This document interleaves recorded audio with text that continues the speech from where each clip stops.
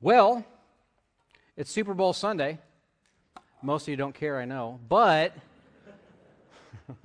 I thought I'd pivot a little bit and just take a little break from 1 Peter. We just finished chapter 4 of 1 Peter. We'll jump back into the last chapter of 1 Peter next week, 1 Peter chapter 5. But this morning, I want to talk about all of us keeping our eye on the prize. Their athletes, all the athletes throughout Greece, would converge on what is called the Isthmian Games in Corinth every 2 years during the spring. The Isthmian Games were games in honor of the Greek god Poseidon. And so the most prominent building in Isthmia was a temple dedicated to Poseidon. There's also a stadium, a theater, and a hippodrome. Is that like a hippo drone? But they're all used for the athletic competitions. And there was a small structure that was situated near the Poseidon temple where the athletes would take an oath to abide by the rules of the games. If they broke that oath, well, then they were disqualified from the games.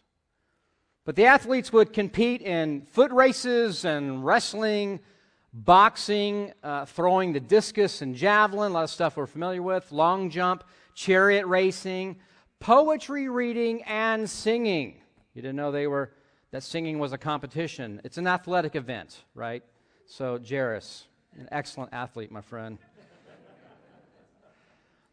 Actually, according to several inscriptions that are contemporary to Paul, women competed in these games as well. The inscriptions mention women winning the 200-meter dash as well as the war chariot races. So that's cool. Everybody was involved. You know, I'm just thinking about today being Super Bowl Sunday, and NFL football is still my favorite sport to watch. We won't get into that discussion with some of you guys, but that's okay. But to know how much I enjoy watching NFL football, I watched almost every game of the Indianapolis Colts this past season. So that's to show you what a sports fan I am. They were 4-12-1. So it was painful, but we watched. And all you Cowboys fans, you can relate, right? Sometimes it's hard to watch your team, but Cowboys were good this year. They're a good team. But honestly, I just enjoy watching a good game. I'll watch an NFL game. I'll watch a college game, I'll tune in for March Madness. We just like to see good competition. As long as it's a good game, it's competitive. I enjoy watching sports. I think that's why probably a lot of parents enroll their kids in sports, right? There's a lot of life lessons you can learn from sports. Children can learn commitment, self-discipline, mental toughness, teamwork, handling fear and failure, resilience, goal setting. There's a lot of things that kids learn through athletics. But I think there's a lot of spiritual lessons that believers can learn also through sports, which is why I believe God inspired the Apostle Paul to pen the words that we find today in 1 Corinthians chapter 9, verses 24 to 27, where we'll spend our time this morning. Can we just pray once more, and let's invite God to help us understand what it is He has for us this morning. Father God, we come before You with a sincere need that we all have here this morning, and that is a need to hear from You. We understand that You have said that apart from You, we can do nothing, and apart from the work of Your Spirit to illuminate our minds to Your truth, we can't even understand that. And so my prayer this morning is for my own heart, always first and foremost, but for every other heart in this room today, that we would enter into this time of studying Your Word with that prayer. Lord, illuminate my mind to Your truth. And not just to understand what Your Word says, but Spirit, help us understand what this has to do with my life today. How can I apply this in my race called the Christian life? And we will give You the praise when we leave here, Lord, transformed and encouraged and renewed because of having been here this morning to worship and to learn. And we ask this in the name of Jesus Christ, our Lord and Savior. Amen. So here's a question that I hope all of us can answer by the time we leave here this morning, and that is, how is your race going? How's your race going? 1 Corinthians chapter 9, verses 24 through 27 say this, "Do you not know that in a race all the runners run, but only one gets the prize? Run in such a way as to get the prize." We need to run the race to win, is what Paul is saying. All of us as Christians have entered the race called the Christian life. All of us are running the race, but not all are running to win. In this race, there's a starting line and a finish line, like all races. The starting line, I believe, is when you first believed in Jesus Christ. That's when your race began. At that moment, you were called to run this race called the Christian life. And the finish line, well, that's heaven. That's when we reach heaven. That's when our race is over. For a lot of you here this morning, your race began many moons ago. I don't know. Maybe you entered this race when you were just a child and you've been running a long time. Others came to faith in Jesus maybe much later in life, and your race is just beginning in many ways. But whether you began that race many years ago or only just a few, we're all called to run the race like we want to win. What does Paul mean when he says run to win? Because that's what he says in that verse. Run like you want to win. What I think he's saying is just take your faith seriously. Take your faith seriously. I think to understand that the reason God has given us life in Jesus is to live out our faith in Jesus every single day of our lives. And in the context, Paul's writing to believers to remind them that there is a race going on and they are in it. Because we do tend to forget that at times in our Christian life. And every believer who's in this race needs to run it like they want to win. In other words, press on in your race. We need to hear that from time to time, do we not? Press on. Keep striving. Don't stop running and press on to win the prize. That sounds like Philippians chapter 3 when Paul said, "Not that I've already obtained this or already perfect, but I press on to make it my own because Christ Jesus has made me his own." And then he says in verse 14, "I press on toward the goal for the prize of the upward call of God in Christ Jesus." Folks, this morning, the race isn't over yet. We're still running. And as long as we have life and breath and opportunity, we have to continue to run and to run to win. Paul wrote that passage in Philippians some 30 years after his conversion. He understood that though he was maybe in his later years of his life on earth, though his body was failing at times, he could have a lot of reasons to slow down or even stop living out his life for Jesus Christ, but he refused. He knew this is why he was put on the planet, was to run. And he knew this was the reason that God called him to run this race. But the same is true for all of us this morning. We're all called to run. We're called to run and to run like we want to win. I came across a new study from Pew Research.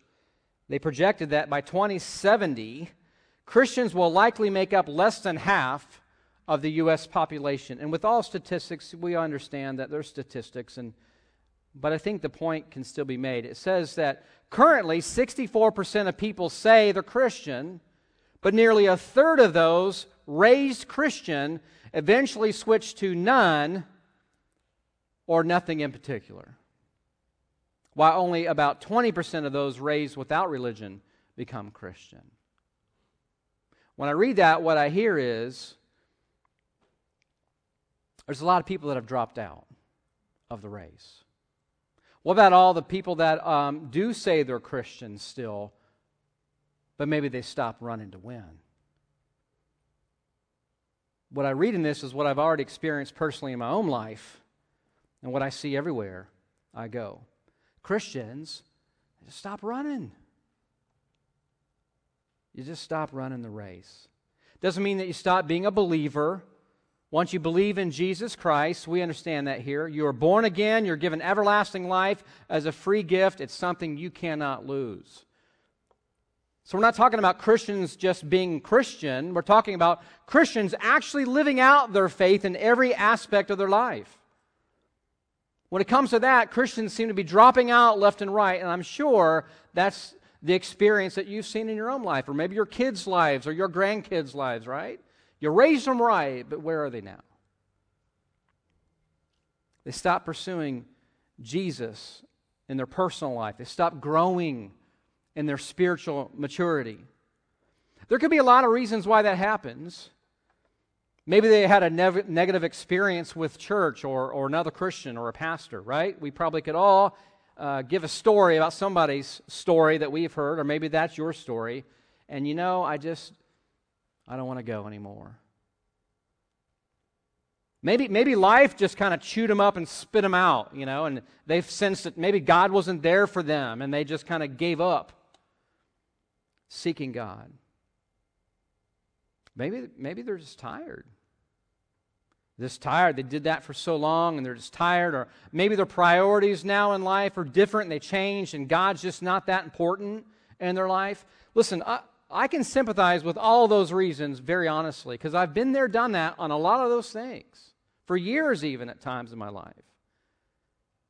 I know what it's like to be sidelined as a believer, because I once dropped out of the Christian race throughout my entire teen years, into my 20s.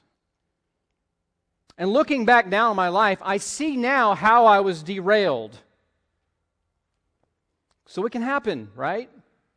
We're not here to criticize and condemn anyone that's dropped out, because we all can probably relate to them in some way. But what I'm encouraged by is that it's not a recent epidemic. We're not the first ones to want to just give up or just slow down or just quit living your life for Jesus Christ. Christians in Paul's day were dropping out. Paul wrote to the Galatians and he asked them this: "You are running well. Who hindered you from obeying the truth? You were doing so good at one time. What happened?" So here's the question, I think, for all of us this morning. Has someone or something caused you or hindered you from running to win? From giving your all of your life and all of who you are for Jesus Christ? Who or what has caused you to stop running? That's what we're talking about. Notice that Paul here equated running the Christian life with obeying the truth. And I love that comparison. Because running to win means we're living in obedience to the truth of the Bible. It means that you enter each day with a surrendered heart that says, God, I want to obey you today. How can I please you with my life today? It's really a prayer of surrender. My wife and I have started this in the last few weeks, praying together when we do in the mornings, and we're praying, God, I surrender everything I am to you today. My heart and my mind, my hands and my feet, my tongue, everything that I am, I want to surrender to you today. Do with me, do with my day, whatever it is you would have. And even last week, Shayla prayed, God, I surrender my colon to you. Right? Because it's yours. And all that I am and all that I have, I want it to be yours. So I think the first question that all of us here this morning as followers of Jesus need to ask is, have I stopped obeying the truth of the Word of God? Have I maybe stopped looking for new ways to obey? You realize that obedience is a continual thing. We're always learning how to better obey the Lord. Jesus grew in obedience. He learned obedience. Have we stopped looking for ways to be more obedient as we grow in our faith as a believer? Am I running like I want to win? That's the question. And the second thing that Paul mentions here is that we need to run for the prize in verse 25, because it says, everyone who competes in the games goes into strict training. They do it to get a crown that will not last. We do it to get a crown that will last forever. And so if we understand that all of us here this morning are in this race together, and that all believers should run to win, what are we actually running for? Paul said that athletes in his day ran to receive a crown that is perishable. What, maybe a banana crown? I don't know. That'd be perishable. Actually, the winner in these games, the Isthmian games, would be escorted to the judge's seat, which is called the Bema seat. Bema just means a platform or raised place or step. And they come before the judge at the Bema, and the judge would sit and give awards to the victors. And the victors would receive a perishable wreath of woven branches of parsley, wild celery, or pine. And then they would eat it afterwards with a little ranch dressing and a glass of Chardonnay. No, I don't know. I'm not sure I'd even enter the race if I knew that's what I was running for, but that's just me. It's actually a crown called the Stephanos crown, and it really carried a great deal of significance to these athletes in their time. It was the Medal of Honor in their time, the gold medal, the blue ribbon, the first place trophy. It was the very best award that you could win.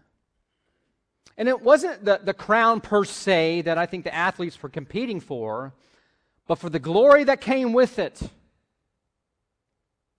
But like all things in this world, the crown and the glory will fade. Does anyone remember who won the 1970 Super Bowl? No one? No one. I don't even know. Just Google it. Let me ask you this. Who won the Olympic gold medal in croquet in 1900 and 1904 when it was a competition? Anyone? No one remembers. It was America and France, by the way. But we don't remember most of the time, right? But God is saying, hey, as one of my children, when you're running the race to win, you're running by the rules, you can receive a crown that will never fade away. It'll never perish. It will always be remembered. And he can say that, and he can promise that because he's the judge who is the all-knowing, perfect judge, Jesus Christ. You know, the Bible speaks of 5, some say 4 crowns that believers can receive at the Bema seat of Christ when our race is finished. The crown that I think Paul's referring to here is called the imperishable crown. It's a crown that's available to every believer. And there's a list here of the crowns, but this crown is really a crown awarded to believers who led a disciplined life. There are believers here that ran their race by the rules and they ran to win. That's what he's talking about. Not perfectly.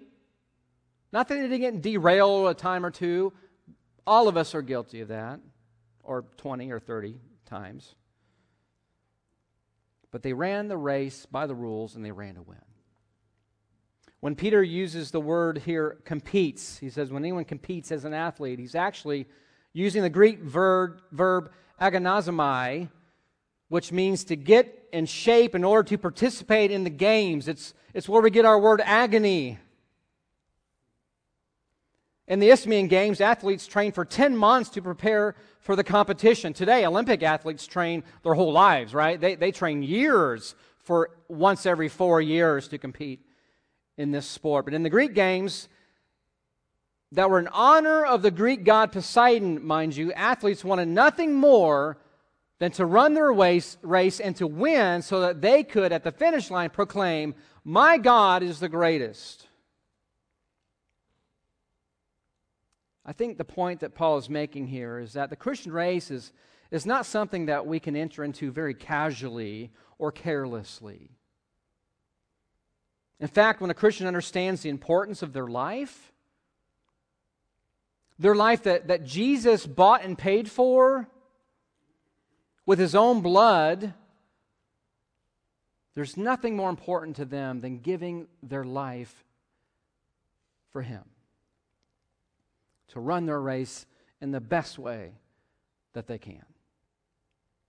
We discipline our bodies, he says. We devote our lives not for a crown, not for the glory, but for the God that we represent, Jesus Christ and His glory.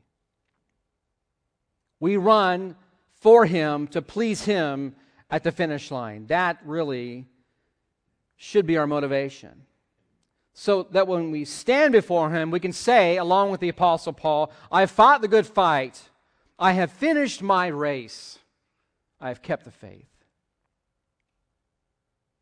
I gave all I had to live my life for the glory of Jesus Christ. I want the world to know that my God is supreme. Yeah, it was hard. It was agony at times, but it was absolutely worth it. Do you want to receive that prize from the Lord one day? That's what we really have to ask ourselves. Do I want to receive the prize?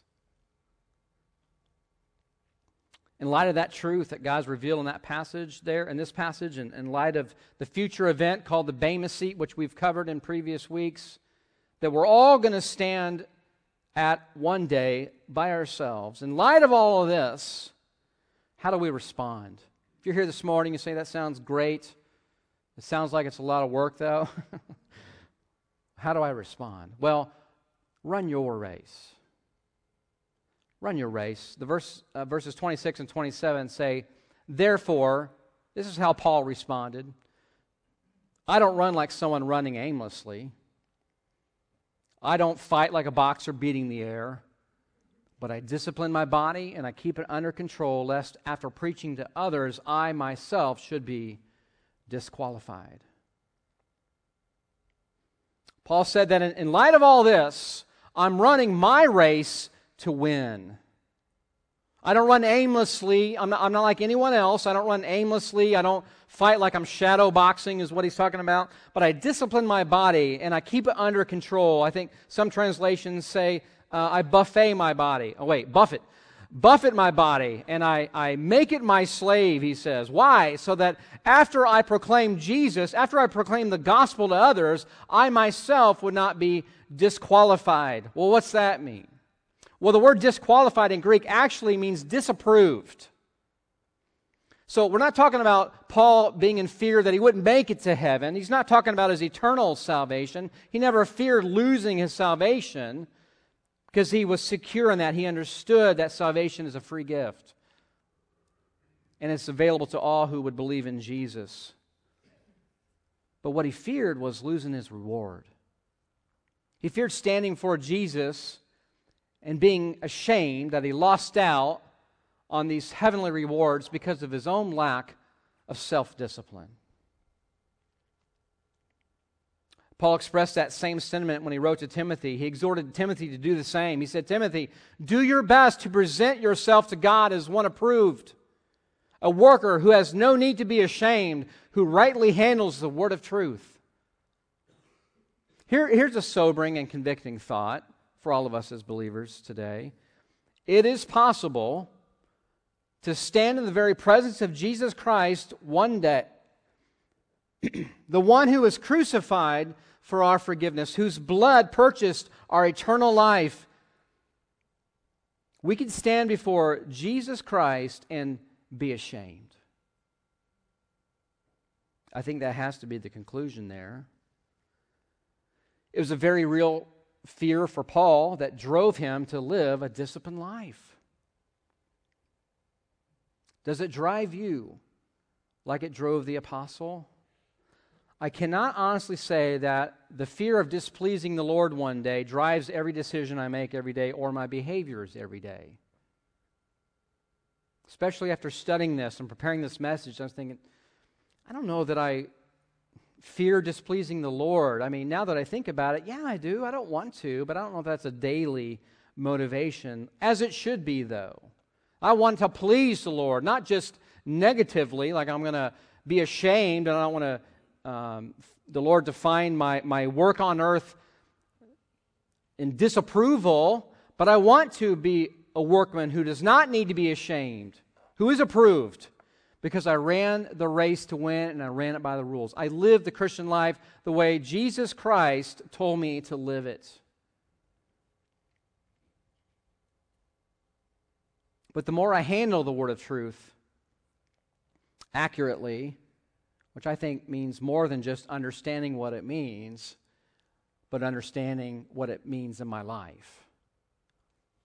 The more that I do that, the more that I am then driven to please God with my life.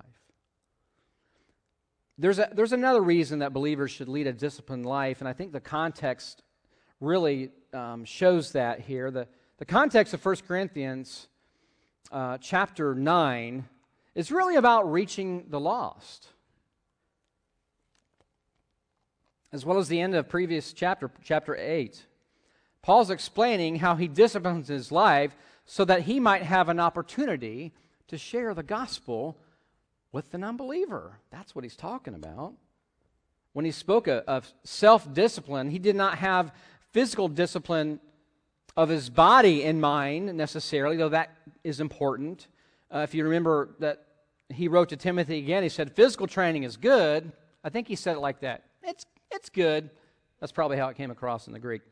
But training for godliness is much better, promising benefits in this life and the life to come.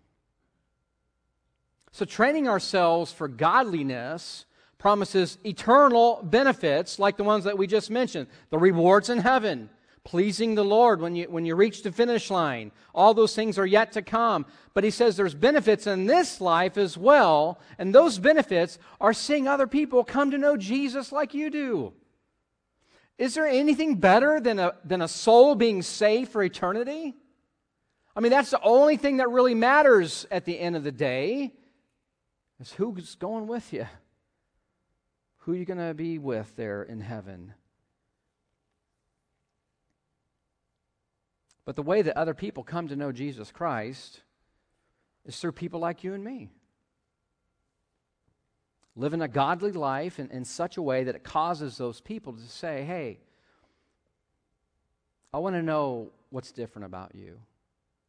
I see the joy and the peace and the love, the quality of your life, and I see that I'm missing something. And God ordains those conversations, I believe. And when you live in such a way that Jesus is your life, you're consumed with the Lord, not in a fanatical, weird kind of way, right? But in a way that attracts people, causes them to want to listen to what you have to say. And I think the believers today, oftentimes I see this, I think we disqualify ourselves from these rewards and the opportunities to share the gospel with others because of our lack of self-discipline in the area of Christian liberty. If you read through chapter 9, 1 Corinthians, you'll find Paul, what he's saying is that as a Christian, he had the right to enjoy all of these liberties that he could have enjoyed, right? Granted, those liberties aren't sin. We're not talking about indulging in sin, but things that some people may abstain from or partake in.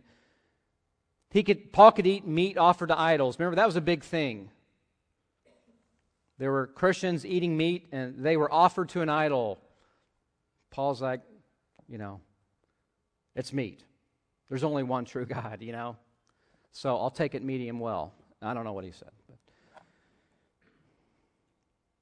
But think about this. Go with me on this, because this is what I see here is he could have enjoyed these liberties.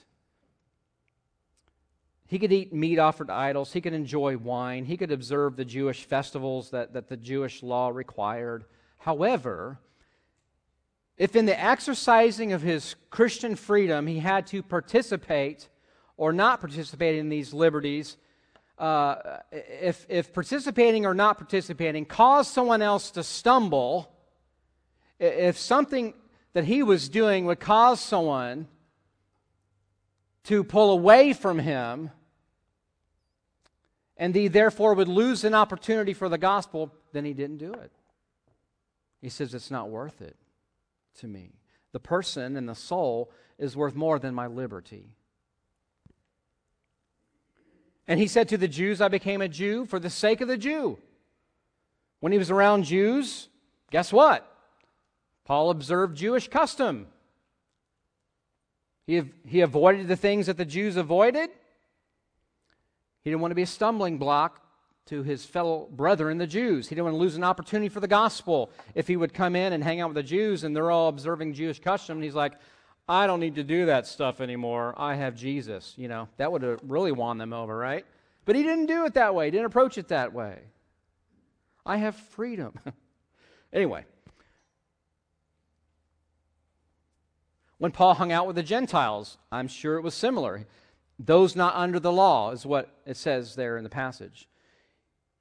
He became like the Gentiles. He didn't observe Jewish custom. I think Paul probably attended the Isthmian Games, even though they were in honor of a Greek god, a false god. I think Paul may have still been there, because think about the opportunity he had to share the gospel. Paul wasn't some sanctimonious Christian that whenever he walked in the room, people kind of tightened up, and you automatically feel judged. You're not as holy as this guy walking in, He didn't bust down the door with the gospel. Paul earned the right to be heard through his love and his grace, being a godly man of character. He was all things to all people so that he might win some. That's what Paul said. He disciplined his life in such a way that he adapted to his environment. He became a servant to all people so that he might be able to share Christ with anyone at any time. And here's what I think the point of all this is. Paul's greatest obstacle to running his race the way God called him to run was himself. I think we all have to see that. It's not someone else. It's not that church that did me wrong. It's not that Christian that was a hypocrite. It's not this all the evil in the world, Satan. Our greatest hindrance to running our race that God has called us to run is ourselves.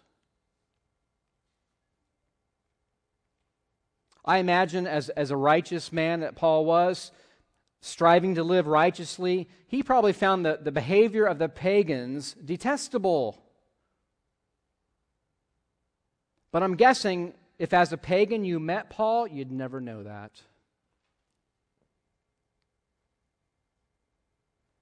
When was the last time that you sat down with an unbeliever and were able to look past their sinful behavior or their appearance or whatever it is that puts us off? When was the last time you sat down with them and saw them as a person made in the image of God and a person for whom Jesus died?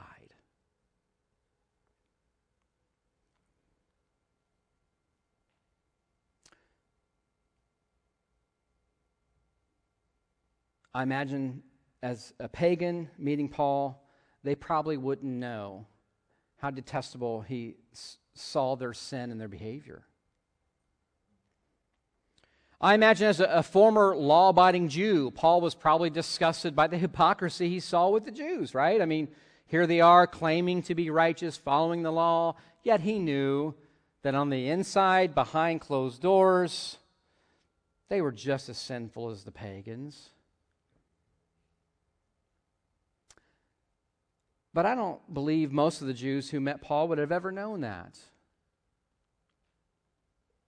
Actually, Paul loved the Jews so much, get this, and you're familiar with this passage. Paul said, if I could go to hell instead of them so that they could be saved, I would do it. Wow.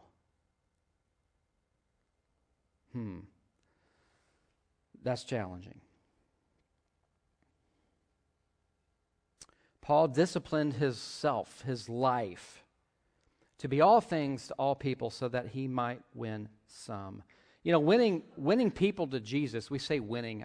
From my old Baptist background, we used to do soul winning. Woohoo! You know, so I say winning. But helping someone understand who Jesus is, understand his offer of free salvation to all who believe, is really God's desire for all people. And it's God's desire for us to see people come to know his Son, Jesus Christ. That's really the primary reason that we're left on the planet. That's really the primary reason that we're here as a church, is it not?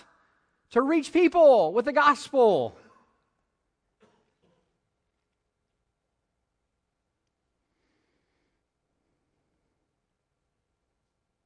But I'm afraid Christians a lot of times today, I think we do a lot more harm to the gospel than good.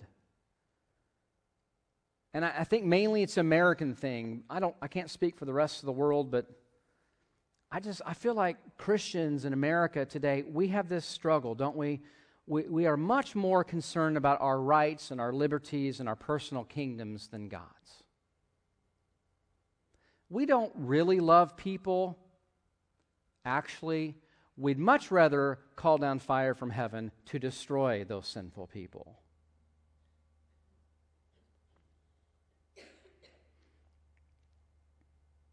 Because we love ourselves. We love our freedoms. We love our life, liberty, and pursuit of happiness. That's what we're about, not holiness.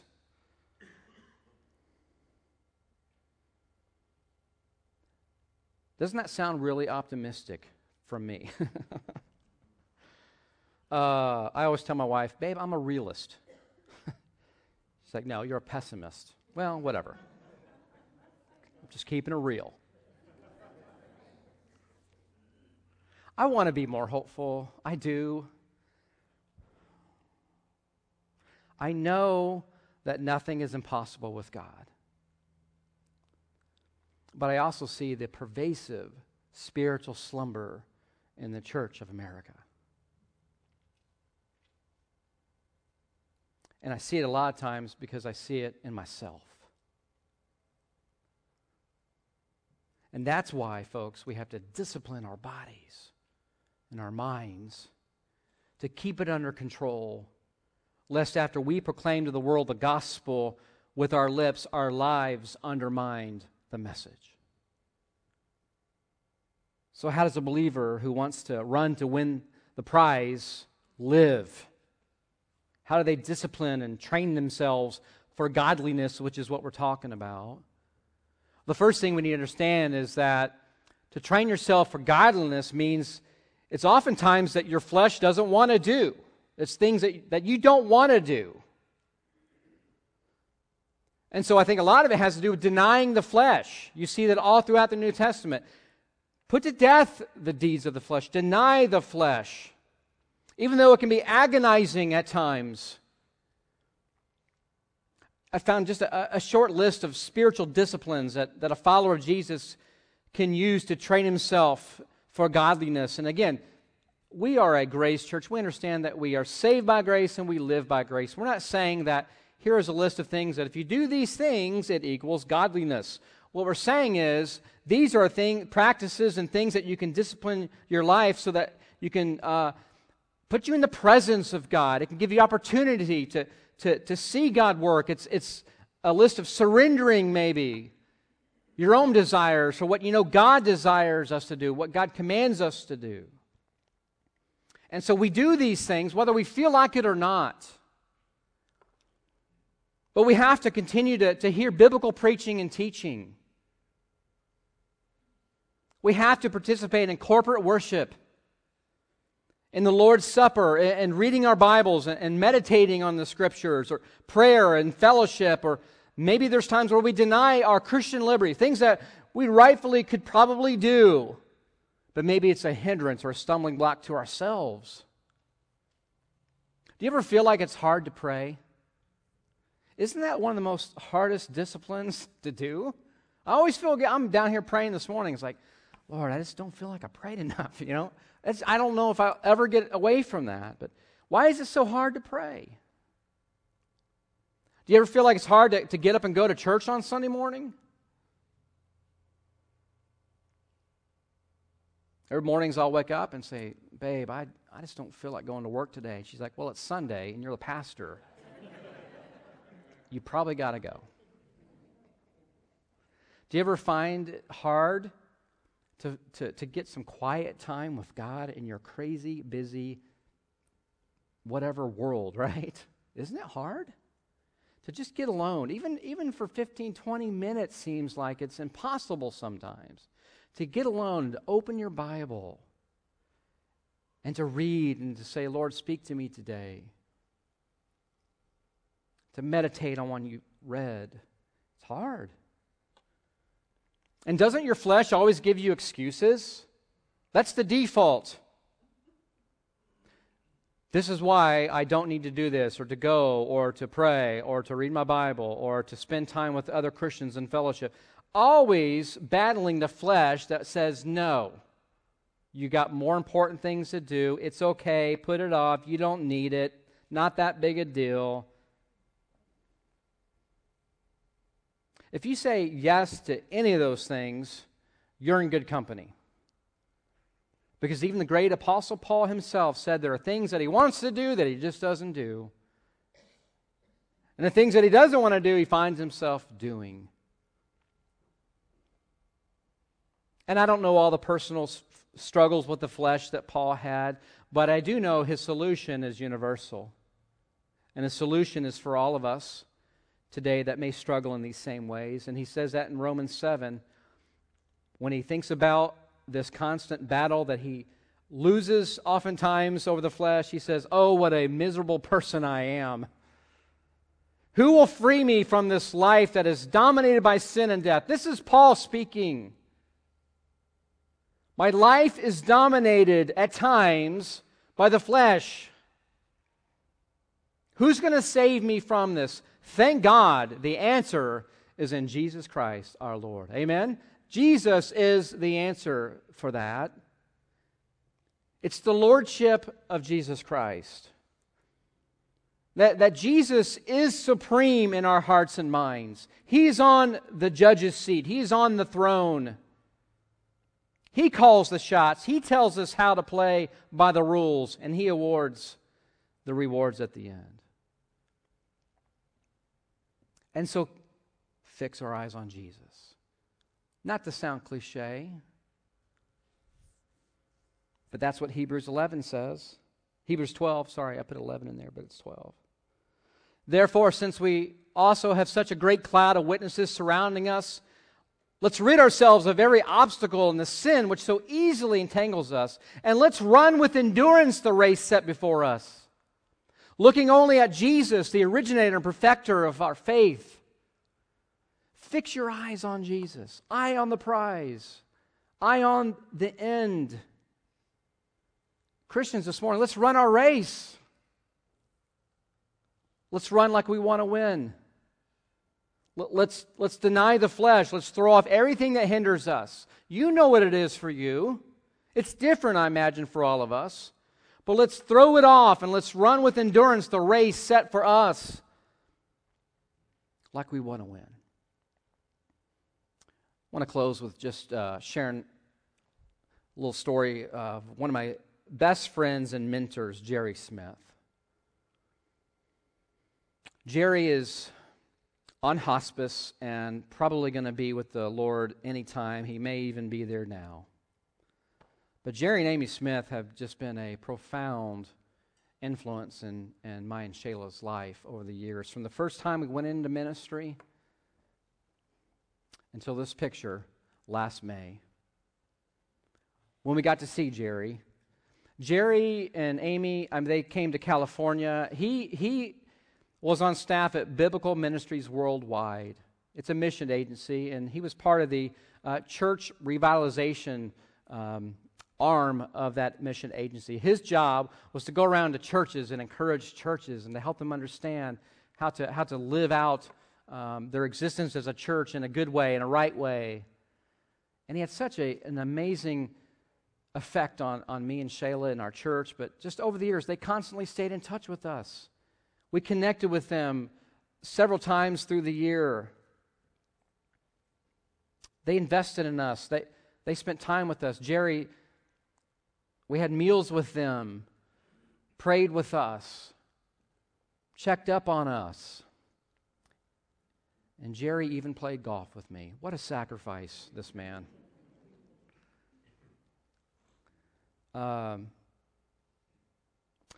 Last May, they live in Atlanta area, which is where the mission agency is, and we actually lived there for a few years just to be under his tutelage even more. But we were there last May, and this is a picture that was taken of us with he and Amy, and Jerry wasn't doing so well. He's in his 80s. But I tell you what, man, the guy never stopped running. He still had guys that he was mentoring in his 80s. He still had people that he invested in and he reached out to and prayed with. And Jerry knew everybody in town. We'd go and we'd get good seats at the Italian restaurant because he knew the owner. He got to know them. He became friends with them. It's like, who is this guy? Jerry was just one of those all things to all people kind of guy. You just couldn't help but love Jerry. His love for Jesus just emanated out of him. And I'm one life that's been changed because of it.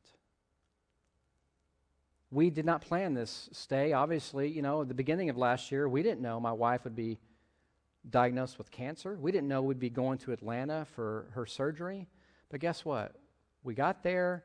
Some folks and friends found out we were there. And you know what they invited us to? Jerry's birthday party. That's what this was.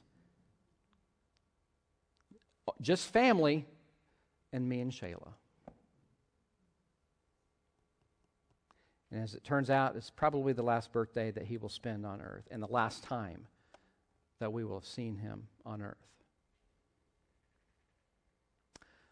Are you running your race to win? Are you disciplining your life in such a way that you won't be disqualified from the prize? You're striving to give all you have for the one who gave his all for you? Because the race isn't over, folks. A lot of people still need to know Jesus Christ. God has called us to be his hands and feet, to reach them with the gospel through our love and our transformed life. Are you running to win this morning? Father, thank you for this passage and for Paul's life. A man who came to know you a little later in his life, but boy, he sure made up for it. He didn't want to waste a day. He gave his all.